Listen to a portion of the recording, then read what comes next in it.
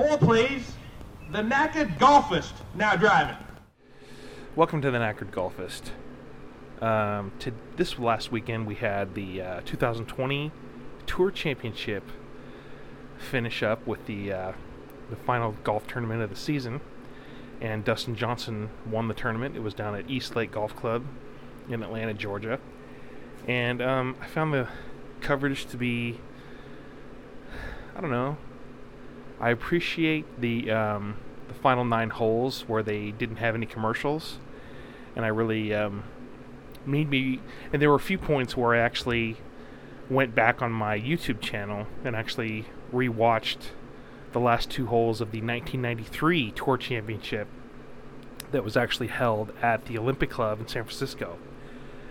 I thought that the coverage that I recorded on ABC Sports was the Sunday coverage, obviously, where Jim Gallagher Jr. won the tournament after the last 2 holes where Greg Norman had one of his collapses. But I think I was at that tournament back on the Saturday before the Sunday, obviously, the 3rd round, and I thought it was the greatest tournament that I had ever been to up until that time. I was 20 years old, and the thing about it is that, I mean, it was the first time that I had been to the Olympic Club, and they had the U.S. Open there back in '87, and that was when Scott Simpson won. But essentially, it was a lot closer to probably the way the U.S. Open was set up in '87 than it was in 2012, obviously, because of the equipment the guys were using back then. I mean, Jim Gallagher Jr. was using persimmon fairway woods and persimmon drivers, and they were using balata golf balls and stuff like that. But I just thought that tournament that I went to was probably the greatest golf tournament that I had been to in my life up until that point, obviously.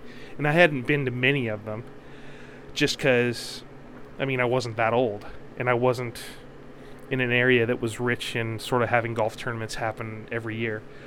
So one thing that I remember about that tournament is that, I mean, it was, I think for one thing, it took place on Halloween, which was, getting into fall in 1993, and it was really cool because it was sort of in the beginning of the NFL season, and the 49ers were home that weekend, but yet thousands of people came out to the Olympic Club to watch the golf. And so it was the top 30 money winners on the PGA Tour that year. I mean, just to name off stuff off the top of my head, I mean, Greg Norman, Jim Gallagher Jr., David Frost, Rick Fair, John Houston, Lee Jansen, Paul Azinger, Payne Stewart, Nick Price, Billy Mayfair, gosh, who else? Just off the top of my head. Fred Couples was there. And it was I remember I love going to the range on the day that I'm attending the tournament just to watch the guys hit the ball, because I'm just so enamored with the ball flight. And back then, everybody was using the Titleist Tour Balata as range balls, and so it was a wound, sort of extremely soft golf ball, and it was tailor-made, no pun intended, for guys with their shot-making ability. And so I remember one thing particularly is I was so thrilled to see Greg Norman, and Greg Norman was sort of the king of his palace back then on tour. And the thing about Greg Norman was he had a presence, or he had a there was an aura about him. He was the number one. I think he could have been number one in the world at the time. He had won the Doral Ryder Open back, I believe, in March of that year, and he also won his second and final British Open, which was at Royal St. George's in England, in Sandwich, England. And they were going to have it there this year, but they canceled it because of the COVID-19 stuff. But seeing Greg Norman And Tony Navarro was his caddy back then, and I actually went to the Safeway Open last year, and Tony Navarro was caddying for Nick Watney, and it was so thrilling. I was just so thrilled to see Tony Navarro, and I said hello to him, and he's like, "Hey, great to see you." So he's like, "Yeah, get out of my face." No, I'm kidding. But the thing about the 93 Tour Championship, I went there with my dad, and I can't remember exactly. I mean, I went to the 2012 U.S. Open at the Olympic Club, and we parked my car down at Candlestick Park, and we were shuttled by like a Greyhound bus up to the golf course. But the thing is, I mean, not to get sidetracked or anything, but for the 2012 U.S. Open, they didn't allow anybody to bring in any backpacks. And it was so sort of tiring because you had extreme cold because you're at the coast, and then you have extreme heat, and then you have extreme cold again in the afternoon when they're hitting balls after their round. So it was really frustrating to not be able to bring a bag in, to be able to have like a sweatshirt, for me to pack, because I'm really sort of hot-blooded, and I like wearing a short-sleeve shirt when it's cool, but then when it's too cold, it gets a bit, too much. So back to the 93 Tour Championship.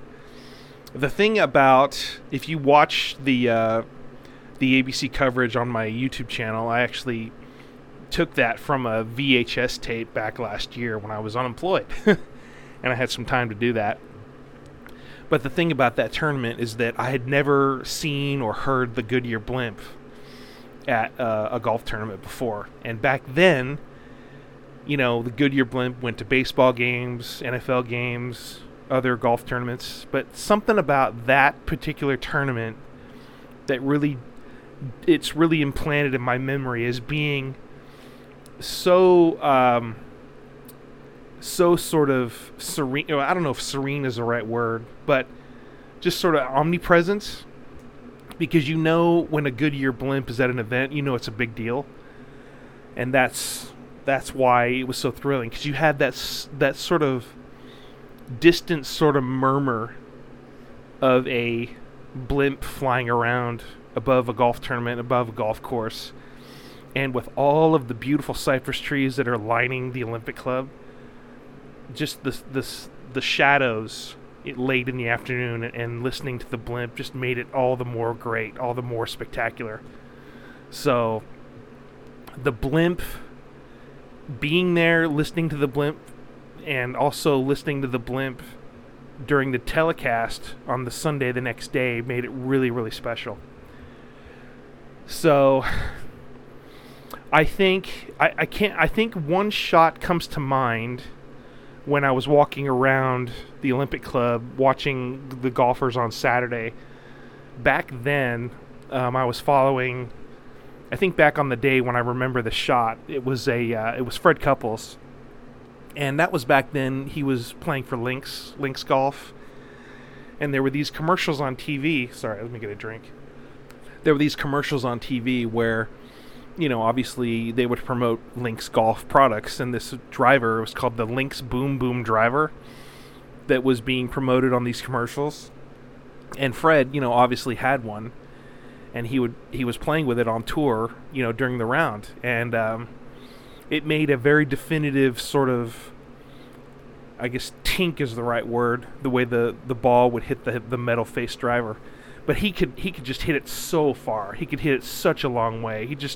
They call him Boom Boom, right? And so he had this gift of hitting the ball a long way, which was amazing because it was a year after he won the Masters in 92. And I don't know if he won a tournament that year in 93. I can't remember or not, because I remember, well, back to Fred Couples. So I was on the 16th tee. And if you know the Olympic Club, the 16th is the longest hole on the course. And it's 609 yards from what I remember. And when they talk about guys who knew how to make shots, the whole shot maker sort of deal with the wound ball and the balata ball, Fred was no exception. He was no exception at all. He was able to, I believe, work the ball both ways. And the shot that he hit, I mean, I remember him doing his practice swing, and I was sort of replaying the commercial in my head. Oh no, not Fred Couples. Anyway, so he takes the club back, and I don't know what he did, but he was able to he has this sort of lazy, rhythmic sort of swing that he goes back and he comes down on the ball. He had this swing. He hit a draw on this hole that just completely wrapped around the whole fairway. I mean, he wrapped around a bunch of trees. It was just straight down the middle. I mean, the shot was straight down the middle, and it was just piped right down the fairway, and it was just curving with the fairway, and it ended up right in the middle of the fairway. He probably hit it 290 or 300. That's how far he was. But I mean, that's the shot that I remember Fred Couples hitting, and I saw him on the range the morning earlier that morning, and I didn't really get to see him hit shots, but it was just so thrilling to see him because I'd seen him on TV so often, and so that's sort of my Fred Couples memory at the '93 Tour Championship. But I guess he didn't play well that week, and they had him up in the tower, I think, for a little bit of time during the coverage on Sunday, and he's like, great course. The hole looked really good today. I think he shot he could have shot like high 70s, and then he shot 65 on Sunday, something like that. But anyway, so I don't know where I'm going with this, but it's just reminiscing, sort of taking little details from what I remember. And I did, David Frost was a chap from South Africa, and he had such a elegant, sort of compact swing that I always admired, because he was one of the David Ledbetter students back then. Him and Nick Faldo and Nick Price were all students of David Ledbetter. And, David Ledbetter, I guess, had this thing of making the swing extremely compact, using your shoulders, firing your shoulders through your hips kind of thing. It could have been, the way the Ben Hogan, the modern day Ben Hogan sort of technique, without Ben Hogan, teaching the class or whatever. But David Ledbetter was known for that. He had, I guess he was he could have been the first coach to coach tour players to being, better golfers on tour. So anyway, where was I going with that? So David Frost, he played for Hogan back then, and he was playing the Hogan Apex Blades. And from what I remember, he played the Titleist Tour Balata golf ball, and he had this persimmon driver that I'm thinking was a Hogan Apex driver, but it had a graphite shaft on it. And if you watch, as my video of the 1993 Tour Championship comes on, he's hitting this shot on number 17, and there's a little bit. I mean, he didn't take extremely long time to hit the ball, but he took a fair amount of time to hit the ball, which I think, for one thing, Greg Norman took forever back then. But anyway, David Frost hit a magnificent shot on 17. It was like a left to right. Like a left to right cut on that hole, because the 17th was a par 5 for the 93 Tour Championship, but it was a par 4 for the 2012 U.S. Open. But I just remember him hitting that shot, and he actually, on the next hole, on the 18th, which is my favorite hole in the whole world, is the 18th at the Olympic Club. He hit. I mean, guys would get on the tee and they would hit a long iron, because it was only 348 yards, and the hole would go downhill, and then the second shot you would hit uphill to the elevated green that would slope from back to front. And I think on that day, on Sunday, the hole was cut in back center, I think is where the hole was. So anyway, if you watch the video, of David Frost teeing off on 18. It was just so amazing. Just the way he has a perfect backswing, goes up to parallel, comes down, smacks the ball, and then it's just amazing. It's just amazing to see that shot. So I think I remember seeing guys tee off on 18 with their long iron, and to this day, I think the reason why I love hitting one irons off of these short par fours is because of that. Those guys on that tee showed me that you got to place the ball in the fairway in order to have a good setup for the second shot on a short par four. And if you hit a one iron or a two iron, a one iron, you're a man if you can hit a one iron on a short par four. You're a real golfer. You don't need this hybrid stuff. Get out there, get a forged one iron, and smack that ball to the middle of the fairway, and you're a good golfer if you can do that. You really are, and you will show the guys in your group, guys or gals in your group, that you're a freaking player. You're a player if you can do that. A one iron on a short par four is the way to play golf. That's my motto. Get that one iron and show people that you mean business. Because that's what Tom Watson said. You will never know how good you are going into a round until you hit a one iron on the range. That's what he said. So, anything else about the 93 Tour Championship? I don't know. Today we got smoke everywhere, but the air back then, I love the coast. I wish I could have gone to the 2020 PGA because the air on the coast is just so amazing. But anyway, the 1993 Tour Championship at the Olympic Club was a tournament that I'll remember for probably the rest of my life. It wasn't.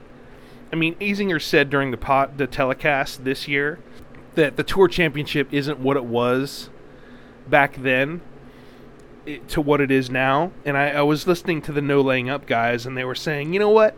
We've been hearing for years and for years and for years that the Players' Championship is sort of the quote-unquote fifth major. And I've never really thought of the Players' Championship being a major, and they're trying to make this Tour Championship into a major. And I think after what I saw this weekend or this Sunday, I'm not convinced. Because for one thing, you got to have fans. And for another thing, this whole, leader going out already being 10 under, that's not cool. I don't like that. You got to start from scratch. You got to be able to, get to where you're going starting from scratch. None of this starting off 10 under stuff. I don't like that. But, hats off to Dustin Johnson. They wanted him to win. I don't know if they did that on purpose for him to have that success, but he just annihilated the field back at the quote-unquote Northern Trust back a few weeks ago. Anyway, so he was the man of the playoffs this year. So it's a complete and utter opposite of the Tour Championship that I remember.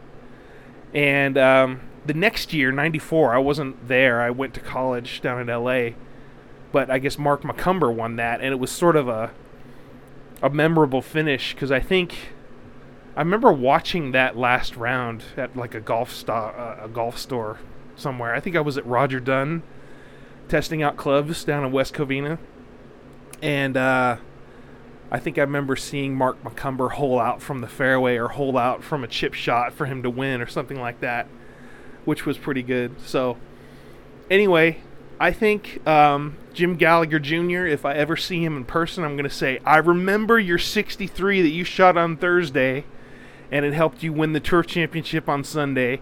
He won $640,000, and I heard today that Dustin Johnson got $15 million with this FedEx Cup stuff. Oh, my goodness. Anyway, a lot of golf has changed over, 1993 to 2020. That is 27 years? Good Lord.